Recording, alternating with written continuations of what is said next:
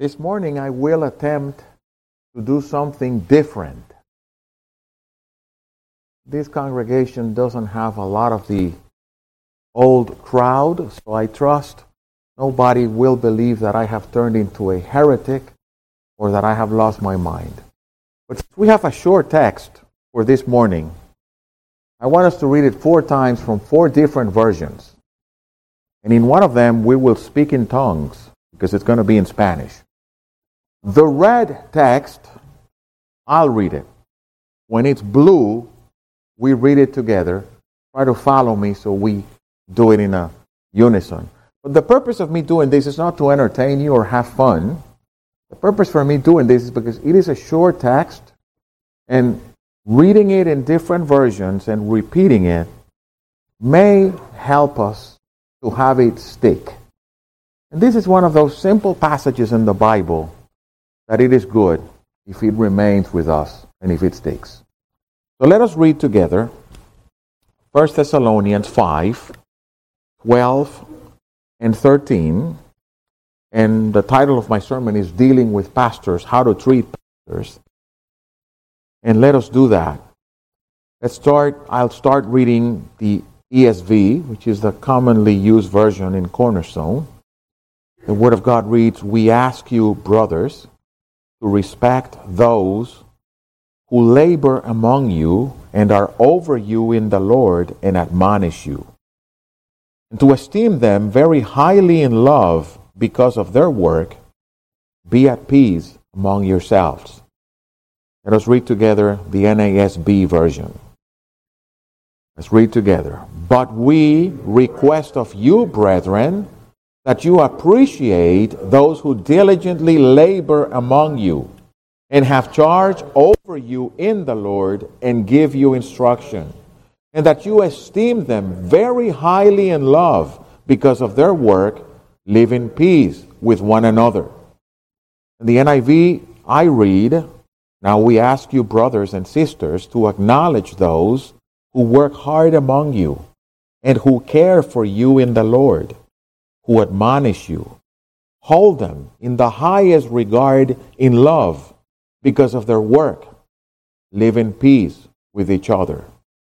And in Spanish, "Pero os rogamos, hermanos, que reconozcáis a los que con diligencia trabajan entre vosotros y os dirigen en el Señor y os instruyen, y que los tengáis en muy alta estima con amor por causa de su trabajo.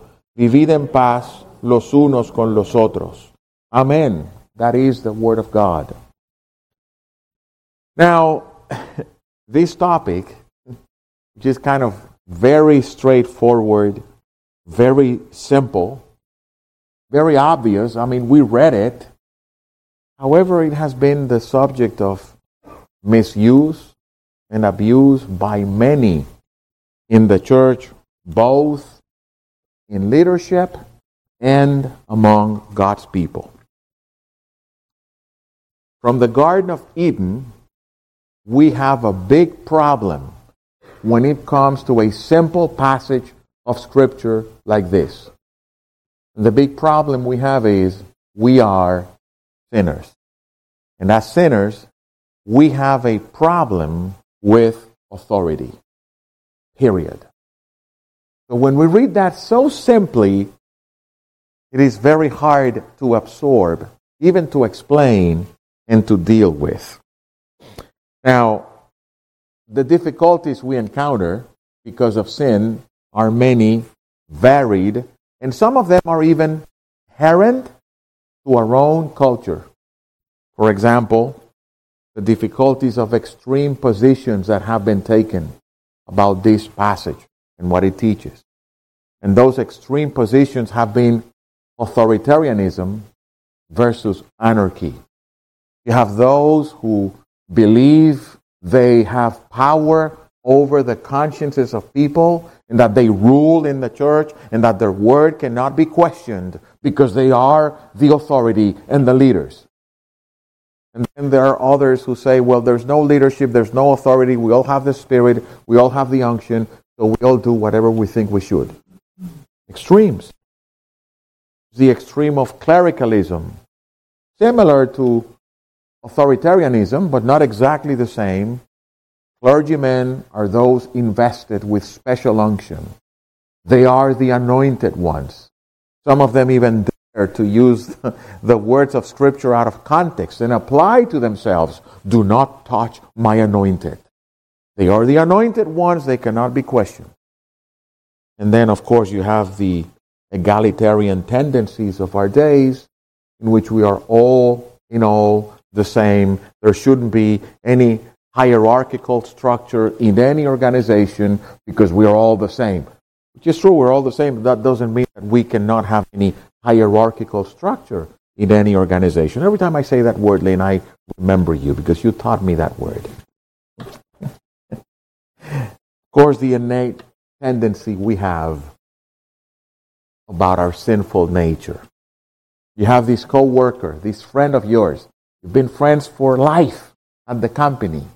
And for some mysterious reason, he or she gets promoted and you don't. And he or she becomes your boss. What happens? Friendship ends. He or she is now my boss. And now he or she is a jerk that I hate and cannot stand. And the problem is not with him or her or with you. The problem is with both. We have a problem with authority.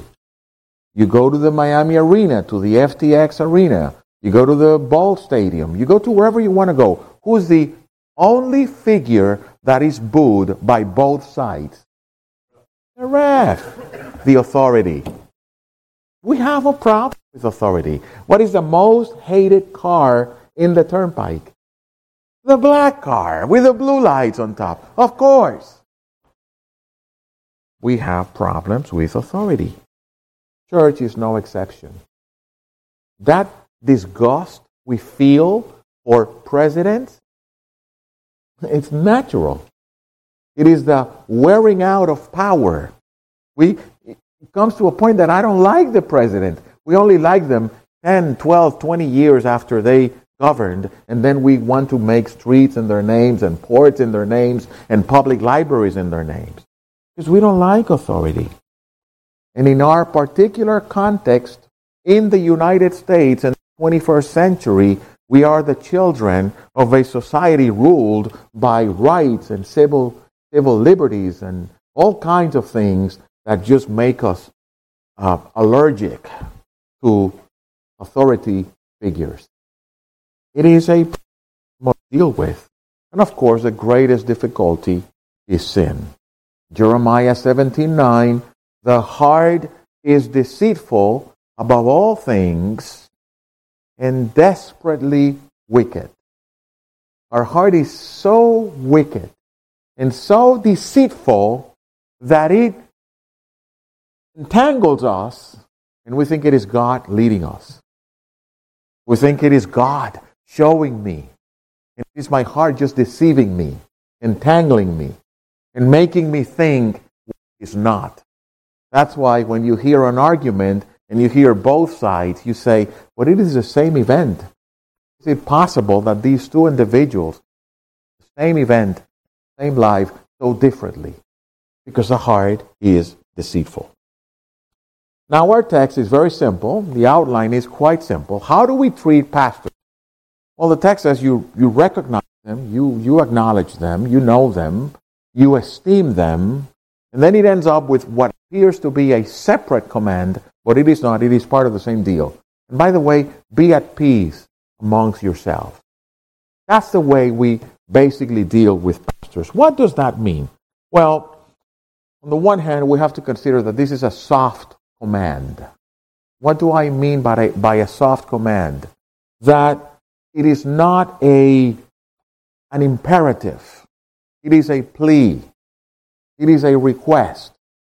Paul is not saying, we command you, brethren, to esteem pastors. No, he says, we beseech you. We plead with you. Os rogamos, as we read it in Spanish. Like when you're praying, you're asking the Lord, you're supplicant. That's what the text shows. It's an indicative. It's not an imperative. It's a soft command. It is a public command. It is a public request to the church. In English, we don't see the you, but in Spanish, we read the os or les, which obviously points to the plural element in the request.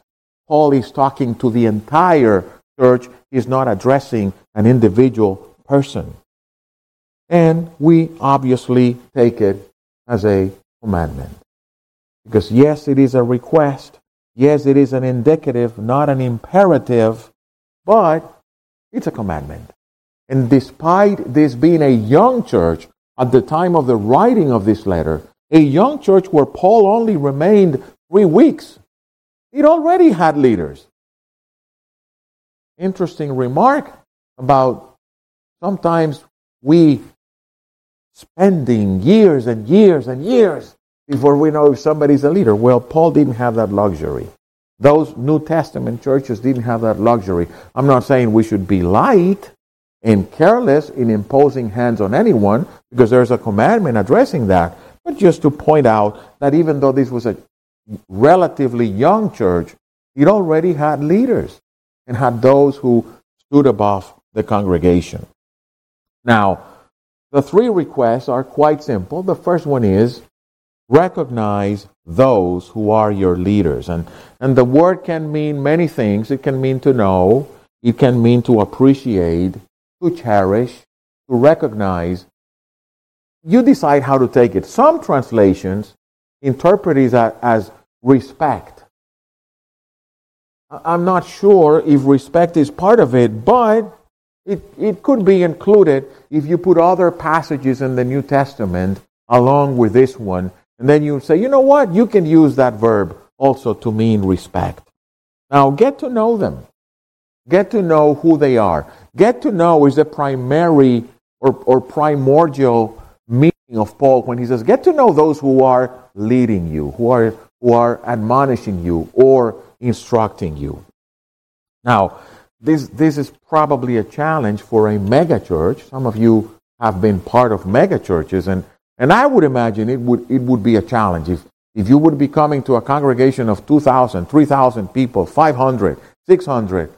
It would take you a while to get to know who are those who lead, because they are large churches. Now, many of them wisely have little flocks and little Bible studies, and they do that precisely to give an opportunity to the congregation to get to know who are their leaders.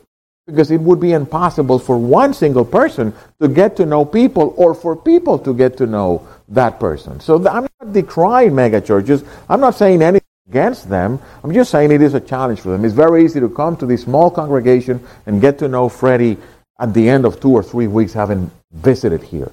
But in other contexts, they need to do special things. For example, my friend Otto Sanchez, I say my friend, it's my honor to know the guy. He pastors a pretty large church, about 2,000 people, give or take, and in the Dominican Republic. And one day, he's a very sensitive guy. He seems to be very, very commanding person and very executive. But when you talk to him, he's a very simple, mellow person. And I remember him telling me with tears that one day he realized that even though he lived in an affluent part of the city, his church was in a poor part of the city. And he started crying as he was telling me that. He said, when I realized that, I decided that every Sunday I was going to eat with one of the families in the church.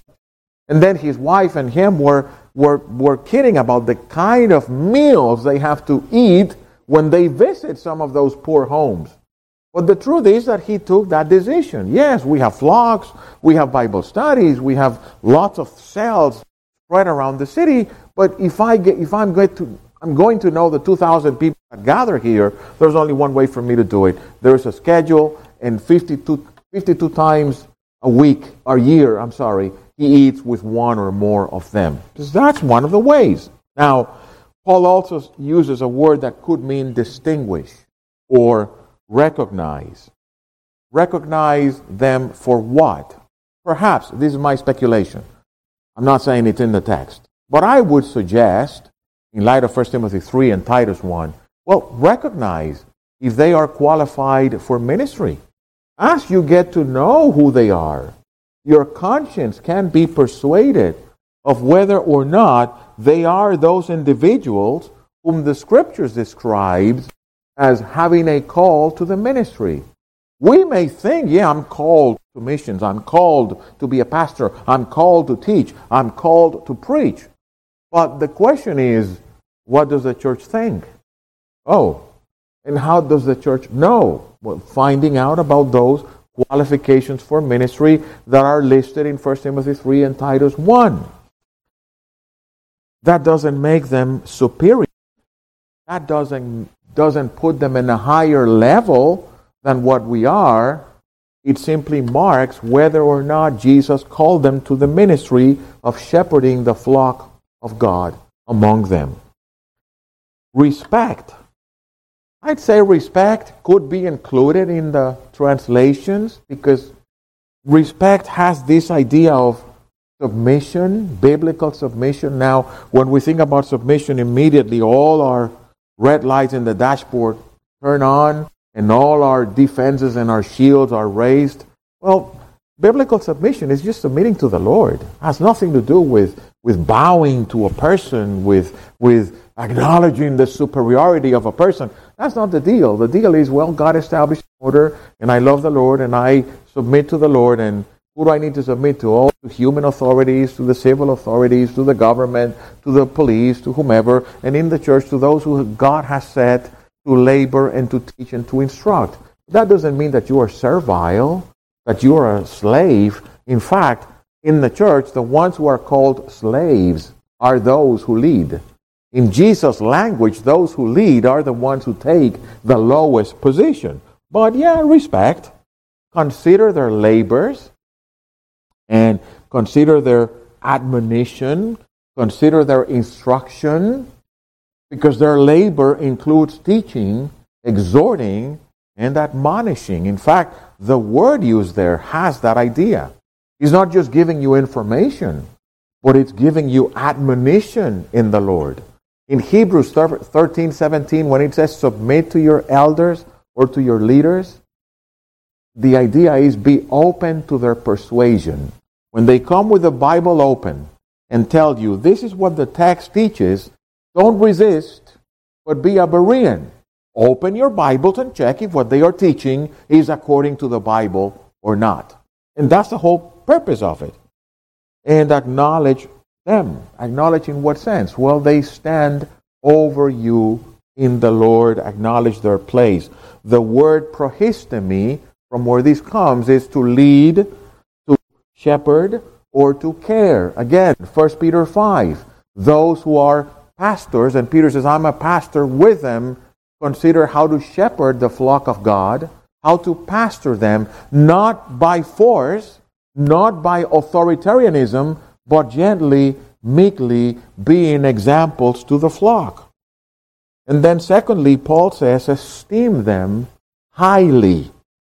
And think of them highly, if you want, is the word.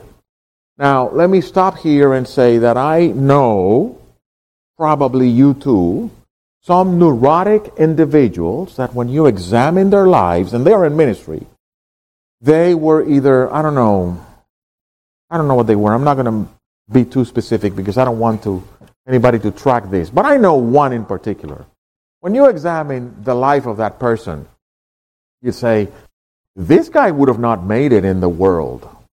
He would definitely not cut it. But then they find in the church this platform of meek and humble people where they feel they can just squish them and lord it over them and overpower them. When the Bible says, esteem them highly, it's think of them in good terms. Think of them highly because of their work, not because of who they are. Because at the foot of the cross, we are on level ground. That's why Paul adds that qualifier. Esteem them highly in love because of their work. It's really very precise, the language. It is not venerate them, humble for them, submit to them because they are the kings in the church. No. Think of them kindly, highly, with esteem, in love, because of their work. Remember Jesus' words in Mark 10:45. They are just slaves. They are servants. Jesus said, the Son of Man didn't come to be served, but He came to serve, speaking of Himself, and to give His life a ransom for many. And He told His disciples, if I am a servant and a slave, what do you think you guys are? That's the reality about the ministry. Those who labor, Paul says, let men consider us as slaves of Christ. That's what we are. Now, as those who are the slaves of Christ, consider them, think of them in esteem, in love, and highly because of their work. In the Dominican Republic, doesn't matter how poor you are, well, yeah, there's a point that you can no longer afford that. But you can be really, really poor and still have maids, believe it or not. Those maids cook, clean. Back in my days, I'm talking about 40, 50 years ago, they would cook, clean, take care of your little brother, your little sister, and they would live in the house all the time except for Sunday afternoons. That they had that afternoon free. And many times I've been up in the middle of the night and I have wept and I have cried and I have lost track of how many times I've confessed that sin to the Lord, of how cruel I was to one of them. I don't know why. And I was cruel. I was a spoiled idiot with that person. And to this day I wake up in the middle of the night and ask God to forgive me and ask God to have mercy on that person. That's the point Paul is dealing with here. Think of them highly, in love, because of their work. Pastors are those servants who are basically under Christ, feeding, caring, shepherding, protecting the flock. They are slaves of Jesus, no more. Do it in love. It is an act of love. It is not an act of manipulative submission. At the foot of the cross, we are on level ground. It is not that they are superior to us. They are like us. And Paul says, yes, but in love, esteem them on account of their labors. Not their persons, but their labors. And the word is kopos. Have you heard the expression to work copiously? To work to exhaustion? To work to the point of being tired? That's the word used here for those servants. Physical, mental, emotional exhaustion. And let me make a parenthesis here because we have visitors. I am not a pastor. So I am not talking about myself. I'm not saying, oh, look at me. No. I'm not a pastor in this church. I'm just a teacher. Just one of those that Freddie allows to preach here. So I'm not asking for anything for me. I'm telling you what the Bible says about pastors wherever they are, wherever you attend, whatever is your congregation, whether it is this one or it is another one. They work copiously. Physical, mental, emotional exhaustion. Hugo is with us this morning. His mother died yesterday. We've been praying for his mother. We've been trying to call him, texting. Do you think it is fun to attend a funeral of a loved one? Not even weddings for the pastor. Pastor is concerned with a sermon, with a ceremony. Everybody's having fun. Everybody's drinking. It is emotional labor. It is physical labor. It is mental exhaustion. It is heartache. Paul, writing to the Corinthians, said, who is made to stumble and I don't become indignant? I have upon me the weight of the churches, and pastors have upon them the weight of their congregations. Paul says, consider their labors. Their wives and children do pay a price. They take a toll as a result. Ministry. I have known young men, even older men, who have told me, back in the day when I was a pastor, oh, you're a pastor. That must be awesome to spend your day reading the Bible and studying theology. He says, well, I don't spend my day that way because I have to work like you do, and then I have to do that at night or early in the morning. So first of all, I don't know that awesomeness. But even for those who work in the ministry without having to work outside, if you think about the ministry just in terms of reading the Bible and studying theology to come to preach on Sundays, you have absolutely no idea about what the ministry is about. Preaching a sermon takes 30 to 40 minutes. Working on a sermon, I'm not going to tell you how long it takes, but it's not a lot. And the rest is pain and toil and labor and anguish and exhaustion in the middle of the night when nobody knows and nobody's seeing. May I give you some tips about dealing with your pastors?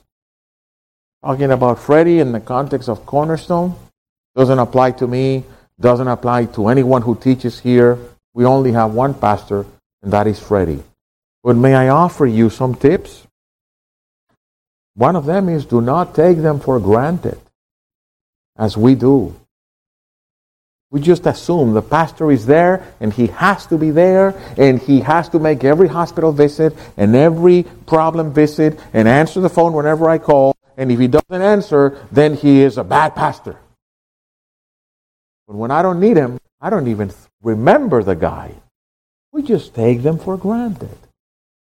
Pretty much as some of us men take our wives for granted, as some of you kids take your mothers for granted, and so forth and so on. Wait till you get those nice texts I get sometimes. Oh, Dad, it was so wonderful to be at home. Thank you. I'm glad you say that. Pray for them. Pray for them. Pray for your pastors. Don't leave them hanging. Life is not about me and I and my circumstances. Bless my children, bless my life, bless my work, bless my activities. We're going on vacation. Bless our vacation and bless me and us. Just take a sec. Say, Lord, remember Freddie, or whatever the name of your pastor is. Remember Nana, or whatever the name of your wife's pastor is, or your pastor's wife is, and their children. Just pray for them. Remember them. Encourage them. Encourage them with your mouth.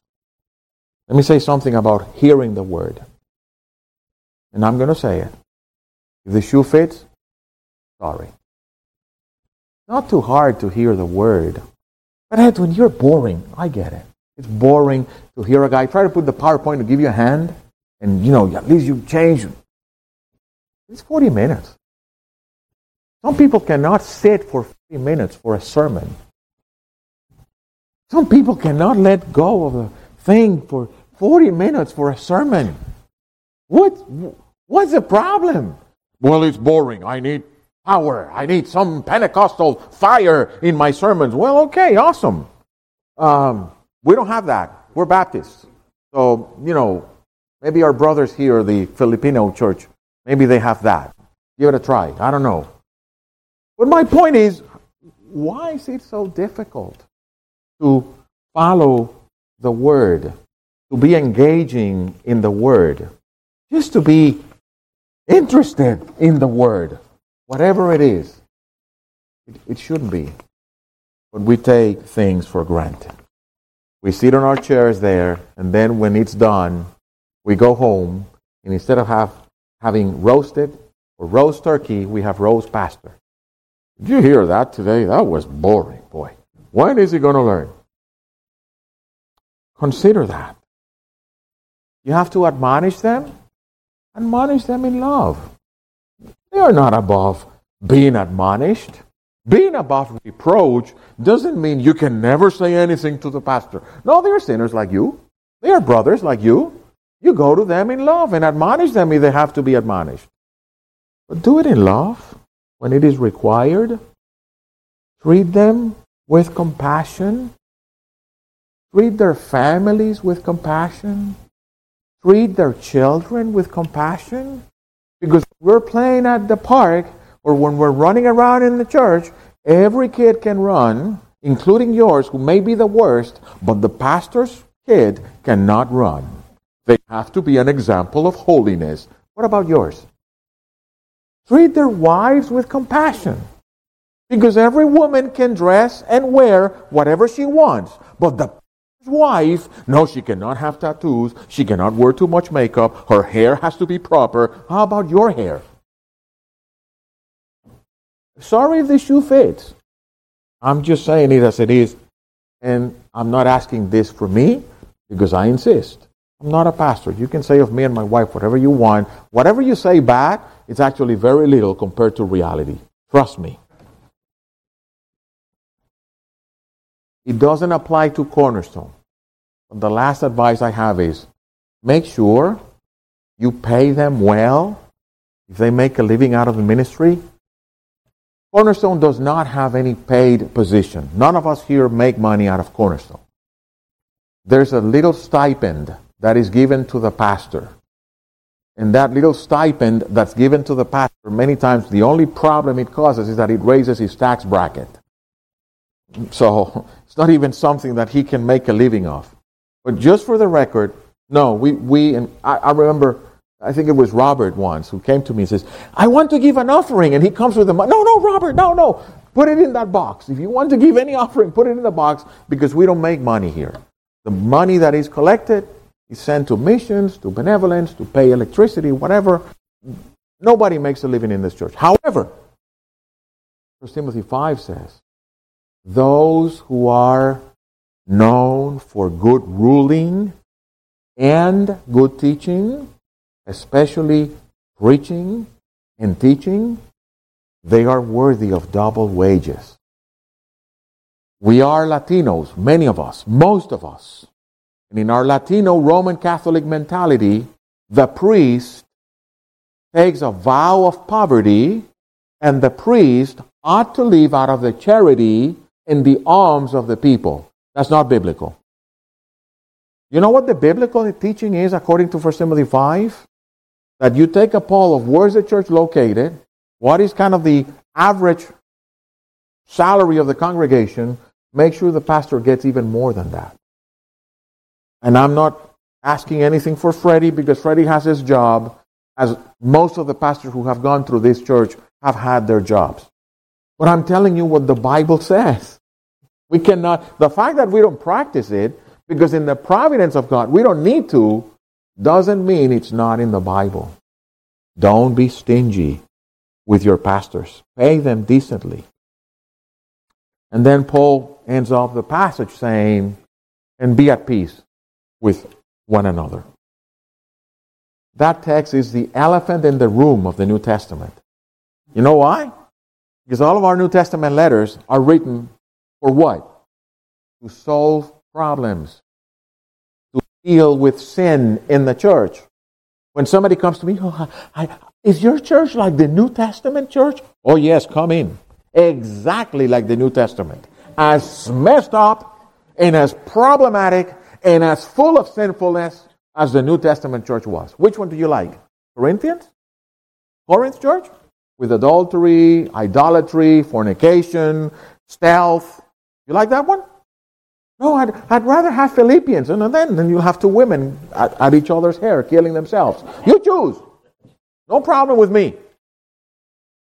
Because of that, then Paul says, be at peace with one another. You know why? Because that phrase from Luther is so real. We are simul justus et peccator. We are at the same time righteous and sinners. That's a reality of the Christian life. Sinning against one another is inevitable. That includes pastors. Irritating one another is inevitable. Or do you think when I irritate you that you don't irritate me? I have news for you, but I've learned to be a politician with the passing of time, and I just keep my mouth shut. But irritating one another. Troy loves the one another's in Scripture. Well, here's the dark side of the one another's. We sin against one another. We lose patience with one another. We irritate one another. And Paul says in Colossians, don't do it.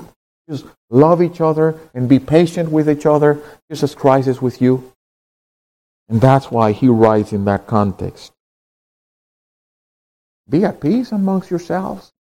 Yeah, you're going to get angry. You're going to be upset, disappointed. That's inevitable, unavoidable. It's coming. Be at peace amongst each other. You are saved by grace. Live in peace. Don't do what some people do. I've been 32 years in Cornerstone, almost 32 years. If we had the people that have left Cornerstone here, we would need to have all of the warehouses from here all the way to the street. No, that way is the street. All of them. We were a mega church.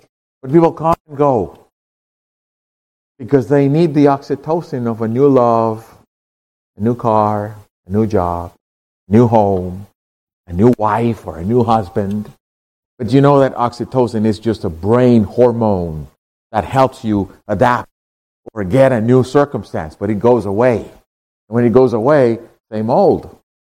New puppies are beautiful. We love them, the little puppy and the new babies. But sorry to say it, they poop. It's reality. You come to a church, this is wonderful. What a magnificent church. I found it. And 6 months later, you say, what on earth did I do by coming to this place?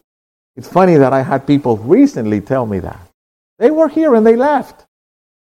And they were so happy. In the new place they were. And now they are not. What I haven't seen in 32 years is people come back. I haven't seen that yet. But it's okay. Be at peace amongst yourselves. Why? Because the gospel is about being forgiven and forgiving others as we have been forgiven. Parable of the talents, I love that parable. Man owed 10,000 talents. The other one owed 300 denarii. And we don't connect the parable. The one who owes $10,000 is thrown into jail. 10,000 talents is thrown in jail. And he tells the master, have patience with me. I will repay it. Right? And we quickly jump into the 300 denarii. And the guy says, have patience with me and I will repay it. But he didn't want to. So the other workers find out, he's thrown into jail. And Jesus says, that's what God will do with you if you don't forgive your brothers. And we read the parable and we run. You know what is a talent? How much? 200 years of wages. He owed 10,000. You know what that is? 2 million years of wages. You know what his problem was? He did not understand how much he was forgiven. That is our problem. We don't get it. 2 million years of wages. And we go in the morning, oh, Father, forgive me for my sins. But wait till I see XYZ. I'm going to give him a piece of my mind. Wait till I get to the office. But forgive me of my sins. Buddy, 2 million years of wages that you will never repay. And you know how much was 300 denarii? Less than a year. Now the parable makes sense. You know why God says you will not be forgiven until you pay? Because if you cannot forgive, you have not understood the gospel. There's someone at the office, at home, work, whatever. You can't forgive? Then go back to the drawing board. Because you need to understand what is 2 million years of salary that has been forgiven to you, if it has been forgiven to you. Only those who are reached or who have been reached by God's grace are gracious. And notice Paul's commandment. It is not be in loving camaraderie. Be joyful and kind and sweet and smiley to all. That's not what he says. Because some of us can't. But be at peace. Be able to say, Father, forgive me my sin. And if there's anyone out there who has sinned against me, forgive them too, because mine are bigger. And you could even pray saying, and Lord, you know how much it hurts. You know how much it grieves. You've seen my tears. You've seen the blood in my heart. You've seen all the agony. Please forgive them, because what they did to me is infinitesimally small compared to what I claim to be forgiven of. That's the gospel. And then Hebrews 13:7, and that's my end. Remember those who rule over you, who have spoken to you the word of God. Attentively consider the result of their conduct and imitate their faith. Obey your leaders. Submit to them. Be open to their persuasion is the idea in the text. For they are keeping watch over your souls, as those who will have to give an account. Let them do this with joy and not with groaning, for that would not be profitable to you. You don't want to do that? That's fine. Tell you what, you're going to be the great losers at the end. Because God will somehow, some way, protect His servants. May the Lord teach us to acknowledge, respect, esteem those who are teaching and admonishing us in the Lord, and to esteem them highly on account of their work. Thank you, Freddie, for serving us, brother. Father, we pray that you bless your word, that you apply it to our hearts.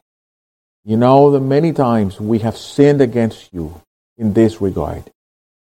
You know how many times I have sinned against you. Oh God, my sins in that category are enough to send me to hell.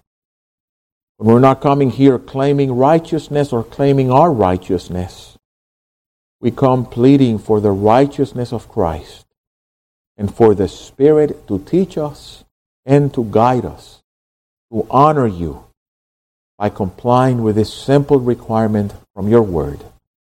And we pray for your peace, the peace of Christ in our congregation that surpasses all understanding. It is in His name that we pray. Amen.